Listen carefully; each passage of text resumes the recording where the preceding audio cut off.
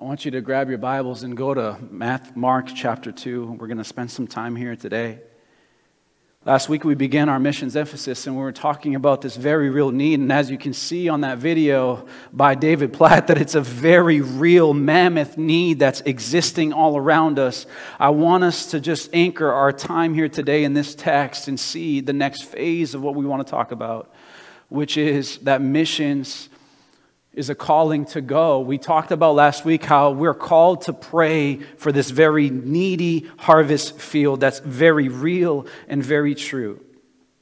Next week, we're going to talk about the call to send and to make sure that we are getting more and more people out into this place where there is hurt and pain and sorrow and brokenness and people living without Christ all around the world. We're going to talk about that. Today, you should have received as you came in, or if you didn't, before you leave, we're going to ask the ushers to give a missionary faith promise pamphlet that you'll get. I want you to take that home. You're going to take a pledge with you. And you're going to take it with you. You're going to pray over that. You're going to read it and understand it. And I want you to spend some time with the Lord asking Him, what would you have me do in partnership with this very great calling that exists, this very great need that is out here? And I want you to bring that back next week as we participate in our luncheon. You'll be able to submit those and turn them in. So at the Welcome Center, there's all the different brochures and the pledges, and they'll make sure to get one into your hands as you are leaving this place here today. But I want us to focus on this reality here, Mark chapter 2. If you're there, say amen. Let's read the text for just a minute. And when he, that is Jesus, returned to Capernaum, after some days, it was reported that he was at home. And many were gathered together so that there was no more room, not even at the door. And he was preaching the word to them. And they came bringing to him a paralytic man carried by 4 men. And when they could not get near him because of the crowd, they removed the roof above him. And when they had made an opening, they let down the bed on which the paralytic lay. And when Jesus saw their faith, he said to the paralytic, "Son, your sins are forgiven." Now some of the scribes were sitting there questioning in their hearts, "Why does this man speak like that? He is blaspheming. Who can forgive sins but God alone?" And immediately Jesus, perceiving in his spirit that they thus questioned within themselves, he said to them, "Why do you question these things in your hearts? Which is easier to say to the paralytic, 'Your sins are forgiven,' or to say, 'Rise, take up your bed and walk'? But that you may know that the Son of Man has authority on earth to forgive sins." He said to the paralytic, "I say to you, rise, pick up your bed and go home." And he rose and immediately picked up his bed and he went out before them all, so that they were all amazed and glorified God, saying, "We have never seen anything like this." Hallelujah. Father, we thank you for your word. And I pray, Jesus, in light of what is before us, that the very practical call that you have for each and every person would, Lord God, arrest us and compel us as we listen to your Spirit. Amen.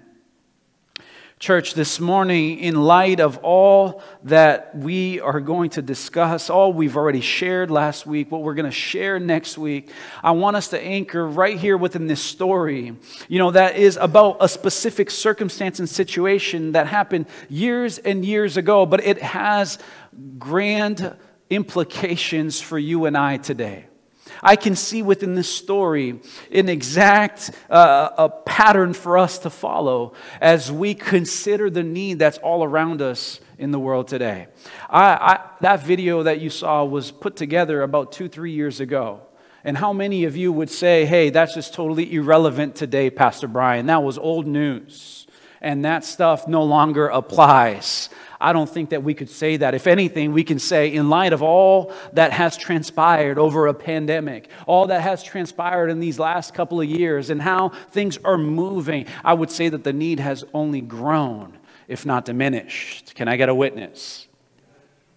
And so the first thing I want to draw to your attention in this story of these 4 men and that paralytic man is that the need is great, so you need to catch a burden. Can we look at the burdened men who are in this story? And when he returned to Capernaum after some days, it was reported that he was at home, and many were gathered together so that there was no more room, not even at the door. And he was preaching the word to them, and these 4 men, they came bringing a paralytic guy to hear, to see, to meet Jesus. See, there's many things in this story. The Bible is silent on a lot of things. There's many things about these 4 men that we have no clue about. We know nothing of. For instance, I have no hint as to what their names are. Maybe they were named John, Tim, Jose, Harold. I don't know. That could have been the names. I'm not ruling it out. But we don't know. What of their ages? I have no idea if these are energetic young bucks or if these are battle-tested older men or if it's a combination of the two. We know not of those details. What about their social standing? Were these esteemed aristocrats or were these marginalized outcasts? We know nothing of their standing. Are they wealthy or are they in wanting? We know not those details. But more importantly, I want you to stop and consider this. The Bible is absolutely silent when it comes to what is their track record with the Lord. Are they new to the faith? Are these enthusiastic, fired up young converts? Or are these men and women, men who have, sat with the Lord and experienced the great depth of His love and have tested the faithfulness of His character over the long haul? And so they decided to bring their friend. I don't know if these guys are zealous enthusiasts recently converted or if they have been with God for a long time. And you know what? Maybe you've read this story and you've asked these same questions or you considered you wanted more details. I often read the Bible and I say, Lord, thank you for those details over there, but you didn't give me these details over here. And it just brings me into a moment in a place where I can just sit there with God and ask Him questions and think through why. And He speaks in that incredible detail of what is offered, but He also speaks where things are not. He invites us through His Holy Spirit to engage. And so, if you've asked the question, I commend you. But here's what matters. It does not matter their age. It does not matter how long they've been with God. It does not matter their names. But what I see that is absolutely critical is what the Scriptures do tell us. It tells us, not that they are young or old, wealthy or in wanting, that these guys are experts or novices, but it tells us this, and it's very clear, that first and foremost, what matters is that these 4 men were concerned about a sick friend. Turn to your neighbor and say, they were concerned. They were concerned about their sick friend. They were aware of their friend's sorrow and his pain. They could see the seriousness of his situation. They observed how difficult life was for him, how challenges, pained his life because of his disability, how it limited him, and especially in light of that society that was devoid of social services. They saw the struggle of their friend. They saw how powerless he was to change his situation. And they saw themselves within his shoes. They saw themselves, I could be that man right there. I could be my friend. They have spent time with him and they could see themselves in his sorrow. And therefore, his story is their story. His plight is their plight. That's why the 5 of them are mentioned, because concern and compassion captivated these men. See, we don't know some details, but what I also know is this, that these 4 believed that Jesus Christ would meet his need. Can someone say amen? Faith is first and foremost not knowledge about Jesus, but it is the trust, the belief that Jesus is sufficient to meet our deepest longing and our deepest need. That is what faith is in Christ. It is this belief that He is the one. And I don't know, did these men somehow hear Jesus preaching in the synagogues? Did they overhear about the testimonies that were happening in Mark chapter 1? Did these guys hear that Jesus went around healing all and casting out demons? Have they heard this? Have they experienced this? Have they witnessed this before their very eyes? I don't know. It doesn't tell us. But what they knew is that Jesus is the answer for our friend. Not only that, what we do know is if we look at this text in this scripture, is the fact that not only did they concern themselves with his need, they believed that Jesus was sufficient, but these guys were so burdened that they actually did something about it. They were burdened enough to go. They were burdened enough to act. Many years ago in a church service, in a little church, in a small worship service, as the ushers were returning to the altar, bringing the offerings, a little boy came alongside one of the ushers and he started tugging at his jacket. And as the man bent down to hear the boy whispered to him, "Sir, can you please put the plate on the floor? Put the offering plate on the floor." Shocked and perplexed, the usher, let me amuse this little boy, and he puts it down. And then to further complicate the matters and shock him even further, as soon as that offering plate was put on the floor, the little boy came and he stepped right on top of that plate. And he stood on top of the coins and on top of the bills. He stood there as if to say, "I give my whole life to you, Lord. I give you not just the coins in my pocket, but I give you my time, my effort, my very life. I give to you because it is worth it." This little boy, this enthusiastic, consecrated little boy, is the same kid who just a few years later in his mid-teens came across a missions meeting poster on his way to his apprenticeship. He comes across a missions poster and he says, "I need to be at that meeting. I need to go because something in that missions poster just captivated his heart and he was burdened for the lost." And he said, "I got to go." This is the very same little boy who stepped in the plate, who went to a meeting. It's the little boy named and known as Robert Moffat. Robert became a pioneer missionary to Africa, and he was the father-in-law to the saintly missionary David Livingstone. That little boy felt a burden to go for the lost. Just like these four little friends. These four minor friends in the grand scheme of this entire book known as the Bible. They felt a burden. Today, in the face of such great need, it is sad for me to say to you that most of the going is reserved for pastors. Or at least that's what the church believes. I told you the stat in the Barna research that 42% of people sitting in churches, they believe that it is the pastor's job or a missionary's job to go out and evangelize the world and share the good news of Jesus Christ, while there's so many people living and dying without the hope of salvation and a hope of a future. It's sad to say that so many believe only a select few should go. But that was not the case in the early church. It tells us in the book of Acts, if we read the Bible, it tells us that in chapter 8, "Now those who were scattered went about preaching the word." Those who were scattered in the persecution of Paul, who was known at that time as Saul, those went around preaching the word of God. It tells us, if you read the scriptures, that in Ephesians, not only some are called to minister, but God has given all, and He gives us in so many different diversity of callings. It says in His word, "And He gave the apostles, the prophets, the evangelists, the shepherds, and the teachers to equip the saints for the work of ministry, for building up of the body of Christ." See, church, the need is way too big for us to just employ a few reserved select men and women.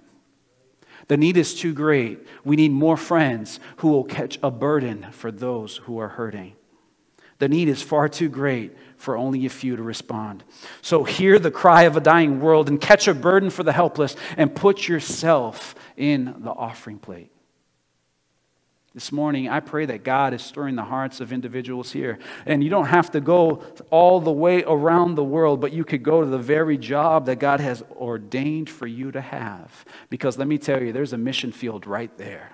You can go to the neighborhoods right across the driveway, and you can meet the mission field that God has for you. You can also get on a plane and go around the world if you would just catch a burden for the lost. The need, let me guarantee you, is out there, and it's real. Secondly, those who respond encounter obstacles. So get creative.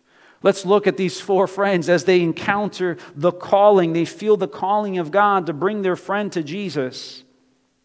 And when they could not get near to him because of the crowd, they removed the roof above him. And when they had made an opening, they let down a bed on which the paralytic lay. As they approached the house, they're met with an obstacle.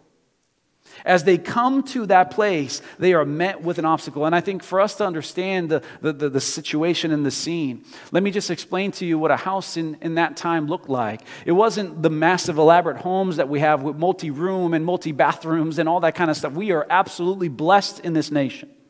And it's an incredible blessing. But a regular peasant's home in the time of Christ, when he was walking in the Middle Eastern region of that world, they were single-room buildings that were not too big.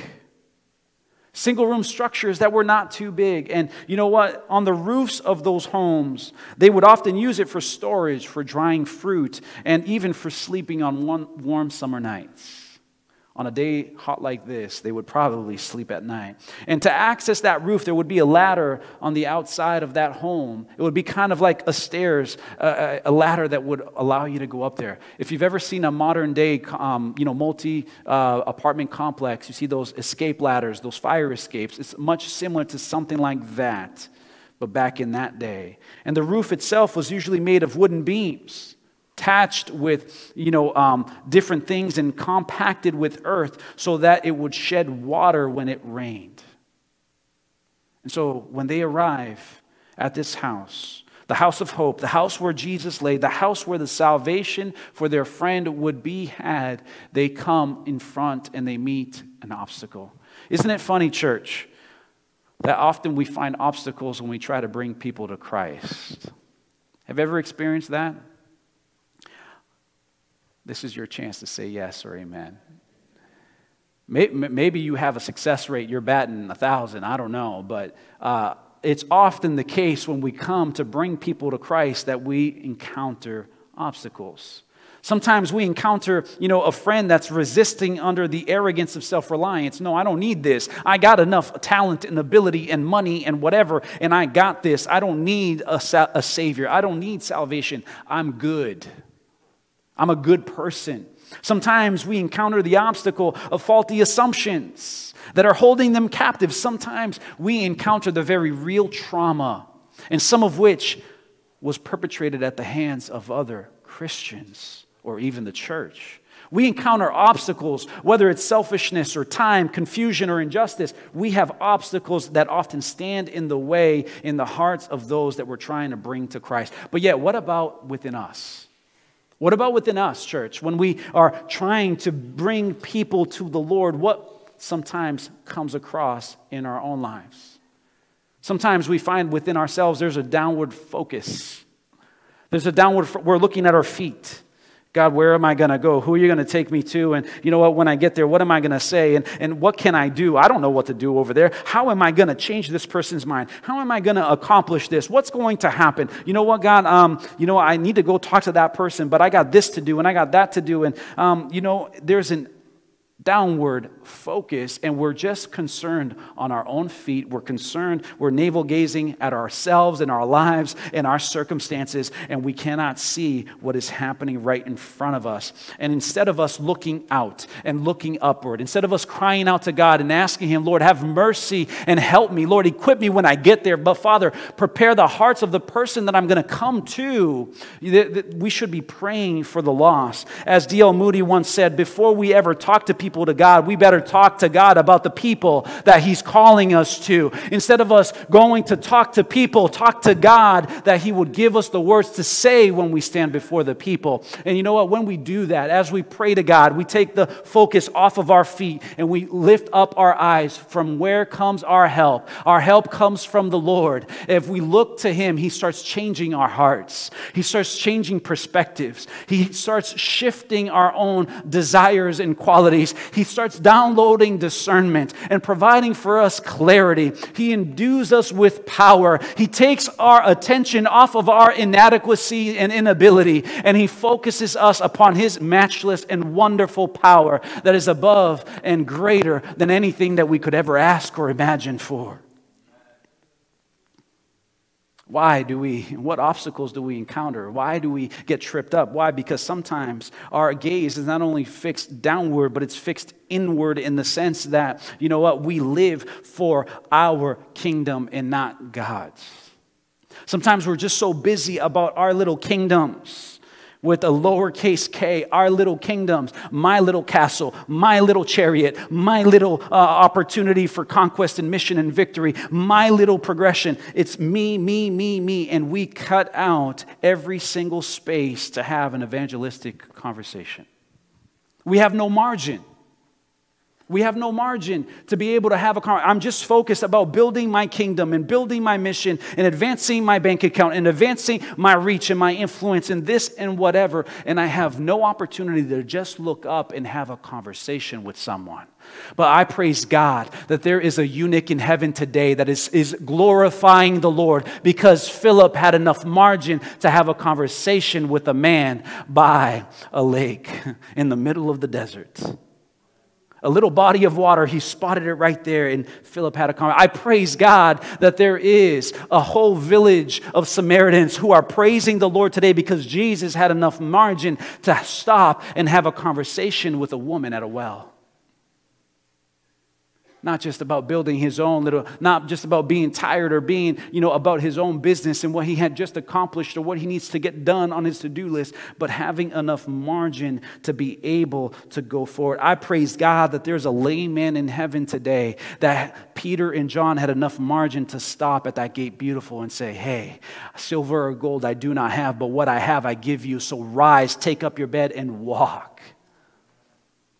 Church, those who go will often encounter obstacles, so we got to get creative. The problem is not that there's an obstacle there. The problem is that when we find the obstacle, we give up because it's too late. I praise the Lord that these men did not turn around when they came to that house, but they looked up. When they looked up, where their help comes from, they noticed that there was a roof. And they went and they approached that space. They bypassed the crowds who would not let them passage, who would not allow them to go in. And they went up and they met an obstacle with a solution. These men got up there on their new route and they started answering, the prayers of their friend. Saying, hey, don't you worry, my friend. Your prayers are getting answered. Don't you worry. We're not turning around. We are going to accomplish what we came to accomplish here today. You will see Jesus. And these men start breaking up that roof. They start drilling down. There's a massive demolition project happening in the middle of church. Imagine if someone started taking a jackhammer to our roof right now. How many of you guys would be so concerned about what's happening up there that you lose fact of what is happening within the meeting? That Jesus was speaking and declaring His wonders and teaching. And in that moment, these friends start demolishing that roof. And these guys are so concerned for their friend that they don't care about the cost. These guys don't care about what they need to do in order to get their friend before Jesus. They start breaking that space so that they can get their friend to Jesus. For those 5 men, the roof had to be broken up. Their desperate desire to see their friend before the Lord meant that they could not care more for the awkwardness of the interruption, the awkwardness of that moment, or the cost of that demolition and destruction and damage. These guys were more concerned with their friend than in saving face. Sometimes I wonder for myself, do I have that kind of faith? Sometimes in the moment of a heated conversation or in a moment where it's the exact opportunity for me to speak about God's word and declare something in His truth, then all of a sudden, I don't know what happens, but there might be an intimidation or something. And I have to admit to you, there's been times in my life where I didn't speak up or do what I needed to do because there was something that got in my way. Maybe I'm the only sinner in this place that's ever experienced that. But these guys said, no, I need to speak. We need to act. We need to do what we need to do. And so for them, the person was more important than the cost. And I praise God that this is a principle we find all throughout the scriptures. When we see Jesus in Mark chapter 5, just a couple of chapters later, when he finally goes over to the other side, to the region of the Gerasenes, a demoniac man comes and approaches him. And before he's before him, this man screams out. He is conflicted and he's afflicted by these demons. And Jesus declares that the demons would flee from the man. Before they flee, they ask Jesus, please let us go and come into those herds of pigs right over there. Jesus declares, get out of this man. Yes, go, get out of here. And the demons jump over onto that herd of pigs, and immediately they drive those pigs off the cliff to drown in that body of water. Herds of pigs. But yet Jesus was more concerned about the demoniac man than he was concerned about the loss of the farmer who just lost thousands and thousands of his pigs and his herds and his well-being. Why? Because to Jesus, the person is more important than the cost. I praise God that he was more concerned for us, that he chose to go at his own expense. Years ago, there was in the British naval officer who, as he was serving in his term of duty, Admiral Hunter, he was court-martialed because of something that was allegedly done. He endangered one of His Majesty's vessels. At the trial, evidence was put before them, and it corroborated the fact that he did exactly what they were claiming he did. They presented the fact that he had damaged a particular ship very severely. And so after they presented the facts, the admiral gave his one defense, and he said this, gentlemen, all the evidence that you have heard today is very true, but you have not heard the reason why the vessel was injured. I ordered the vessel to be put about because there was a man overboard, and I had hoped to save him. And gentlemen, I deem that the life of an individual sailor in Her Majesty's Navy is worth all the vessels that float upon the seas. Church, that's what Jesus has demonstrated for us. That every single life is more important than any accolade, than any material thing, than any single objective that we could ever pursue, anything that we could ever give up, anything that we could ever let go of. The individual is more important. These friends, whatever the obstacle was before them, they decided that we're not turning back, but we're going and we're following after Jesus, and we're bringing our friend before Him.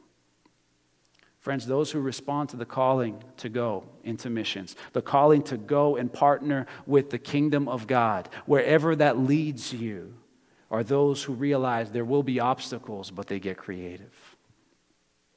Not only that, we'll go to one more, but let me just say this.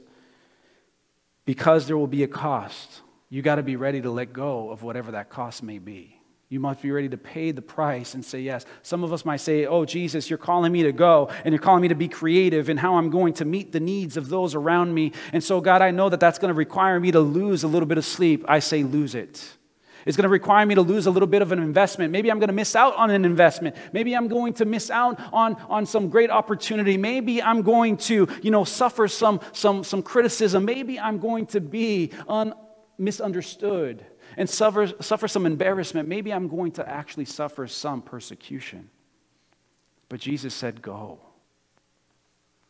Go, therefore, make disciples of all nations, baptizing them in the name of the Father, the Son, and the Holy Spirit, teaching them to obey all that I have commanded you. And lo, I am with you always to the very ends of the age.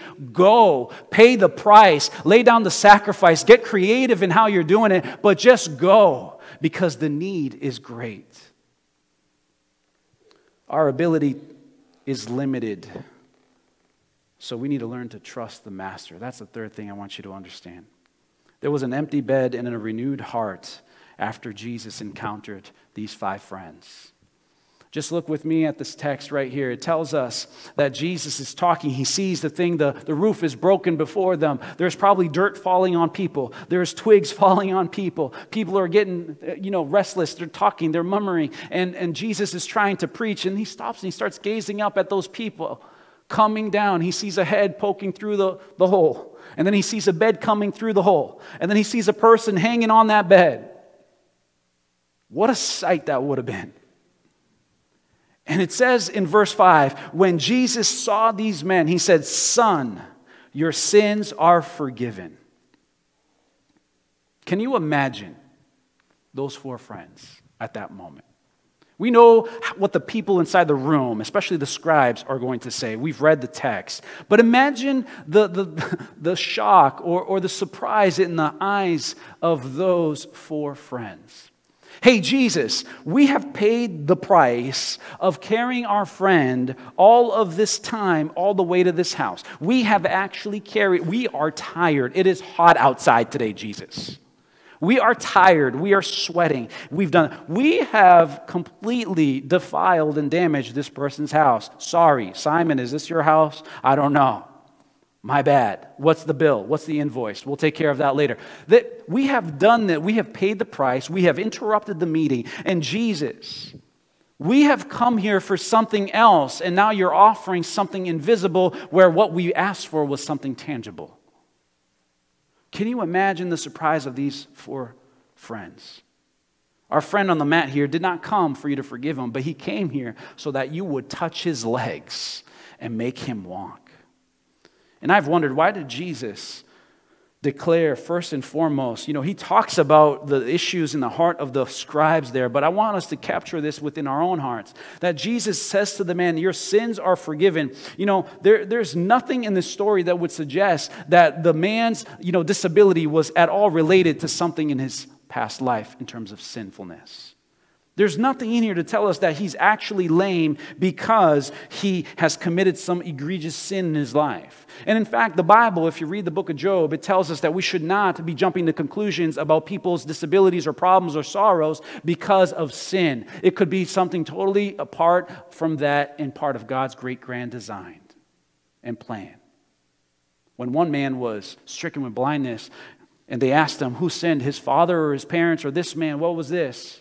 Jesus says, none. This is for the glory of the Father, that I may heal him. We don't know what is going on. There is nothing indicating that he is full of sin, and therefore that is why he is lame. There's no correlation. So why? But I think that Jesus declares to him, first and foremost, your sins are forgiven. Why? Because Jesus is putting a finger right here in this text on the man's real and pressing need. Doesn't Jesus, when we show up, ask him for something? We might ask him for this, that, or the other, and yet he goes and he puts a finger on something completely different.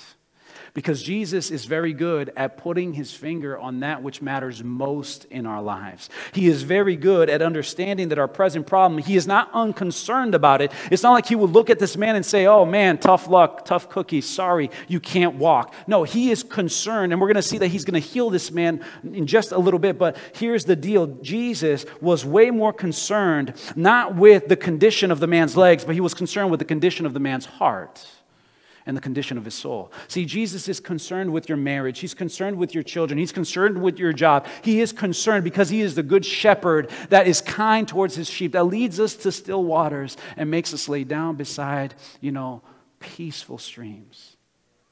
He makes us rest. He is concerned with us. There is no doubt about that. But he is way more concerned with the condition of our soul. Jesus, if you look out this world and we see all that's going on around us, he is concerned with the hunger that's afflicting millions. He's concerned with the oppression and the violence. He's concerned with the wars. He's concerned with the afflictions and the spiritual darkness. He's concerned with all of these things that are going on, but what he is more concerned about is the condition of every person's soul. And so Jesus wants for you, what he wants for you, what he wants for me, what he wants for the people in this world is not that we would just have our needs met and, our lives, enlarged. But what he wants is that we would be in right relationship with God the Father. For that is the reason why he came. He came to seek and to save those who are lost. And Jesus Christ would call all of us who say we are believers to be about not coming and giving them. How many of you guys have gone to McDonald's? Just raise your hand real quick. There's only a few of you guys who have ever been to McDonald's in your whole life.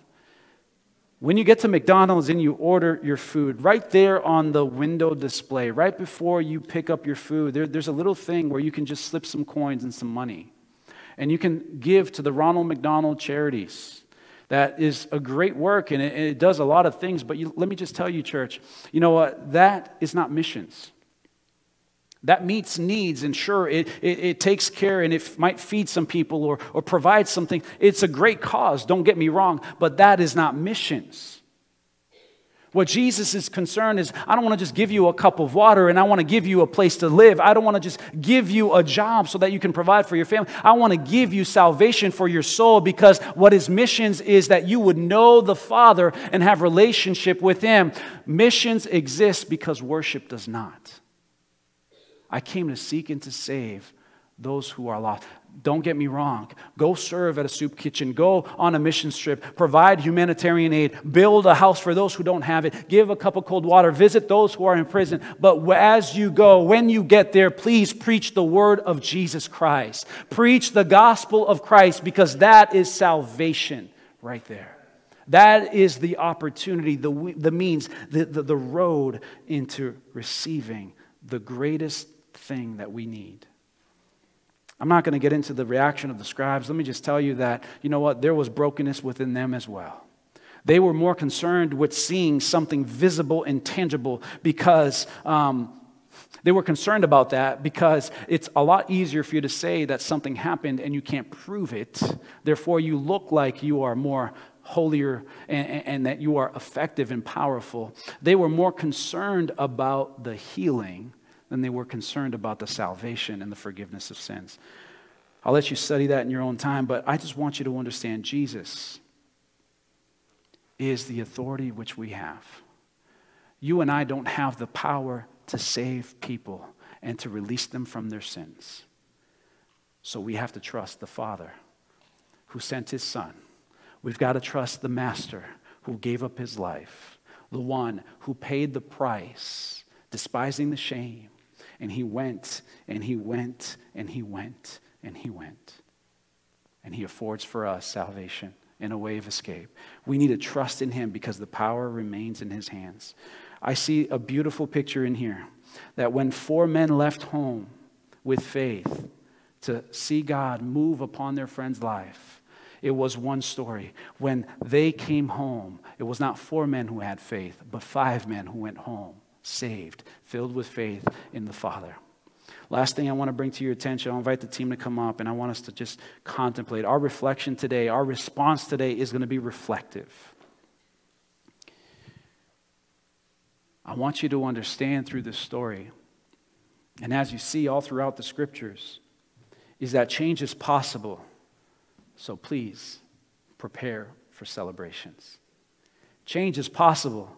So please prepare for celebration. I think some of us are not prepared to celebrate what God is about to do.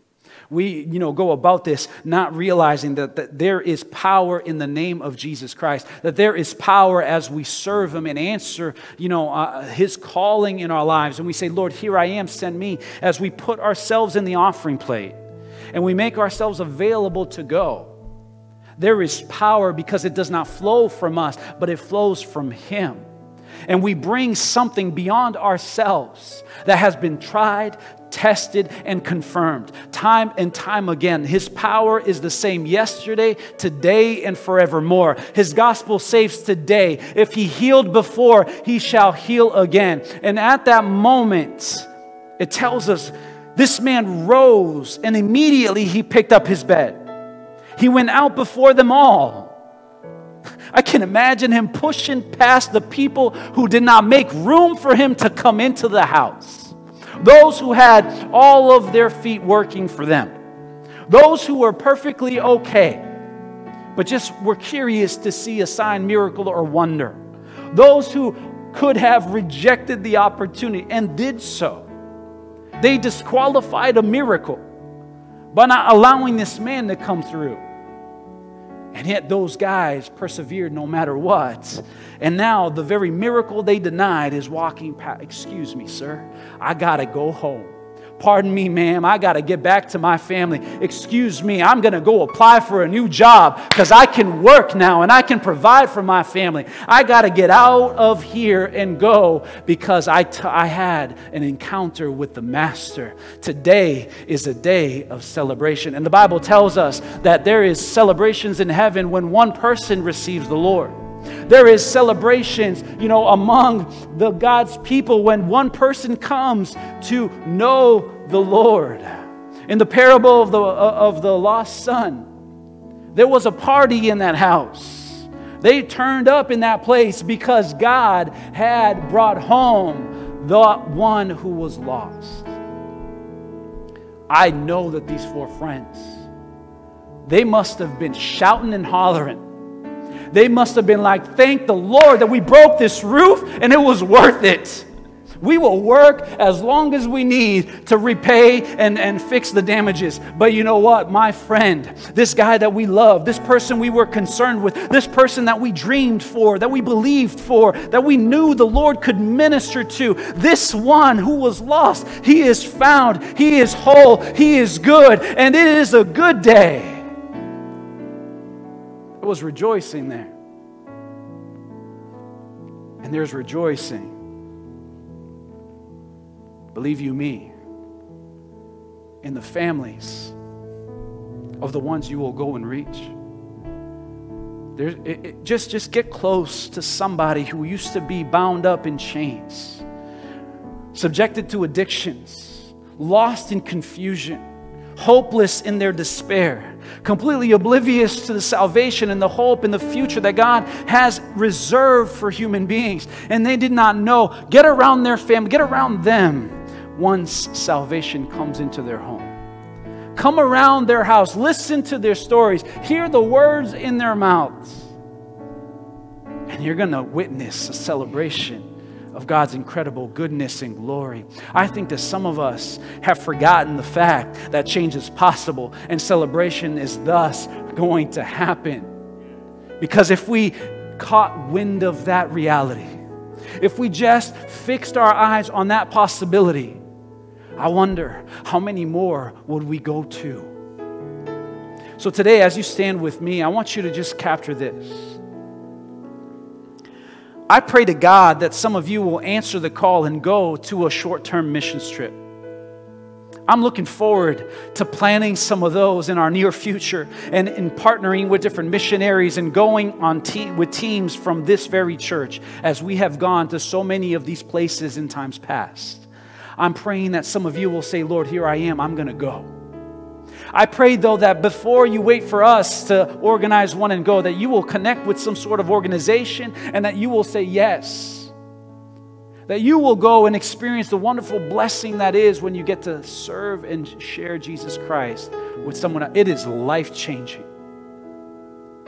But I pray before you step on a plane, get on a boat, travel around this world, I pray that you would contemplate and ask God to catch a burden for those that are in your immediate circle of influence.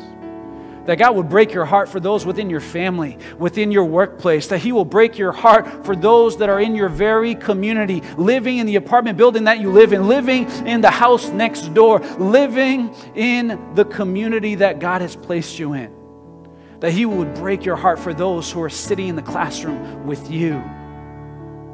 That He will break your heart for those that you encounter as you go about your day.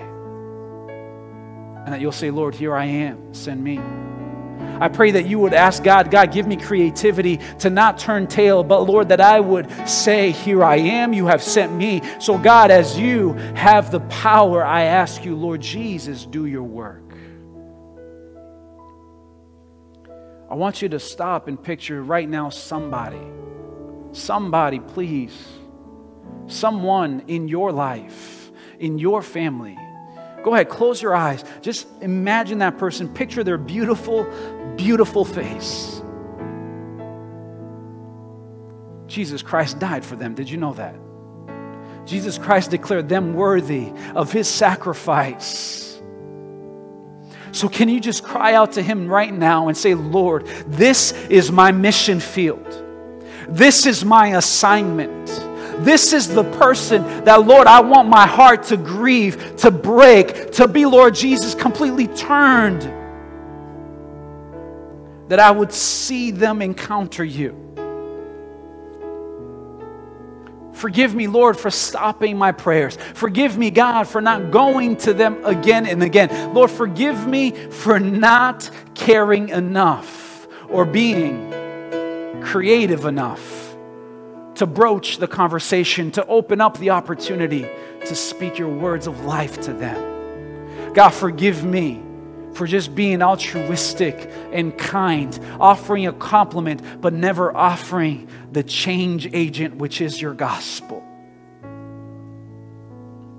You're not going to ask me only if I gave them a cup of cold water. But God, You're going to ask me if the blood of their lives and their future is upon my hands.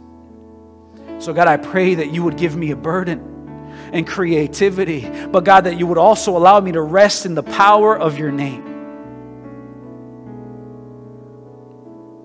Can you picture that person? Can you picture that family member, that colleague, that friend?